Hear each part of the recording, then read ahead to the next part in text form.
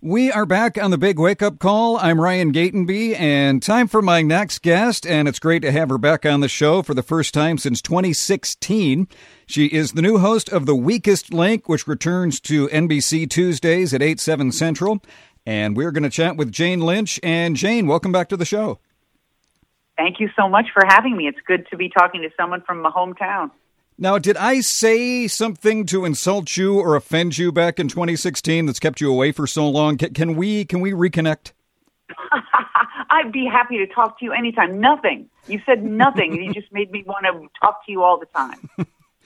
Now, The Weakest Link, that was such a huge show when it came on originally. What is new and exciting about this relaunch that you're hosting? Well, what's exciting about it, I don't know if it's new, is that we're doing the exact same show, because why mess with the perfection of the BBC quiz show format? And so it's the same show, new set, a different host, but basically it's the same thing. 8 rounds, someone gets eliminated as the weakest link after every round. The team works together to raise as much money as they can by banking money in each round, and then at the very end, the one person remaining, the strongest link, if you will, they can win up to $1 million, and everybody else gets nothing. Bupkis. It's a cruel game in that way. Now, obviously, you have a great improv background. You've played a lot of quick-witted characters. How much does that prepare you to host a game show, and then how much of yourself can you bring into it? Well, that's the interesting thing, is that you use your sense and decide when you're just basically steering the ship and when you can insert a little of your personality. And that happens usually in between rounds when I pick 3, maybe 2 or 3 of the contestants to insult them and tell them where they fell down in the last round, ask them to explain themselves. So that's where the improv comes in, and where we have really fun conversations where I let them know how horribly they played and how they're disappointing to the game. And but for the most part, though, I am steering that ship and making it so that the contestants, can relax and focus on what is important, which is racking their brain, digging deep into the recesses of it to find the answers to these trivia questions while the clock is ticking. Well, that's why I think this show, it's certainly a unique role as a host, the way you have to play it, because I think you need to be snarky, you need to be an authority figure, certainly, but you also have to have that rapport with the contestants, with the audience, so it's almost like a mixture of snarkiness, authority, and relatability. Yeah, well, let's hope I got all 3 of those firing. I hope so. And the great thing about this particular reiteration is that we don't have a studio audience, and that's because of COVID. But I'll tell you what, I prefer it. I prefer it because then we can just focus on the game. We're not holding for applause. We're not holding for laughs. We don't have a third entity as a part of the game. It's just me and 8 contestants, and that is it, and that is dramatic enough. We don't need people hooting and hollering in the background. Are they piping in, hooting and hollering like the NFL? Do they have that added in post? A little bit, and I'm not a fan. You forget about it almost instantly, but I guess you got to do what you got to do. But I like it without it.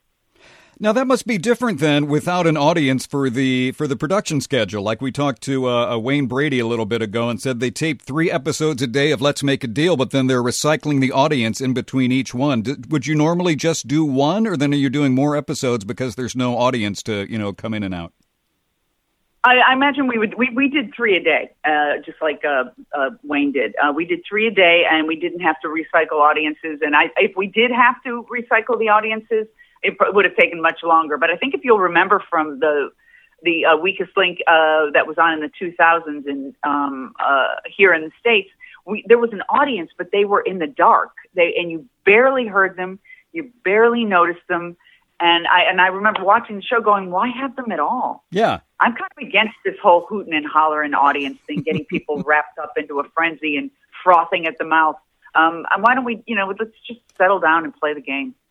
Well, it's certainly fine, depending on the game show. Obviously, Price is Right, Let's Make a Deal. You want that hooting and hollering, but you don't have that at Jeopardy. You didn't have that at Millionaire. When there's actually like brains and smarts involved, I think you don't want that that intense audience. I hear you. I think that's exactly right. Now, I'm reading here that you are also, in addition to host, you're an executive producer on Weakest Link. What does that mean? What additional duties do you have to do when you're an executive producer? Well, I just get to have a say in everything, really. I get a vote. As important as any other executive producer's vote. And a lot of the stuff that I care about are aesthetics and, kind of the way, the tone of the set. So that's kind of where I exert my influence. But for the most part, like I get to actually have a say on the edit. And maybe, I haven't used my say, like, to change something. But if something came along where I didn't, like, there are a couple of camera angles I'm not a fan of, so I get to say, none of that. And then they might overrule me, and that's allowed too. But it is nice to have a stake in it, to have your, just get your hands dirty and more than just, and have more at stake and more invested than just, showing up and being the host. And I always work that way anyway, whether I'm an executive producer or not, but I am an executive producer now, so I actually do get a say, and I'm asked for my opinion, which is wonderful. Does that mean you enable yourself to give yourself more intensely critical notes? No, yeah, that's funny because everybody's kind of afraid to give me notes, but I ask for them. Yeah, I think they think I'll be offended or something, but I'm not. And for then, the most part. As an executive producer, are you trying to establish a brand with that? You could have a whole Dick Wolf-like network lineup from executive producer Jane Lynch. Oh, I never think that far into the future, and that's probably why I'm not a successful business person. I'm just kind of right here, right now. And The Weakest Link, it is Tuesdays at 8, 7 Central. Your new host is Jane Lynch. And Jane, appreciate you calling in. Let's chat again before 2024. I would love that, Ryan. Thank you.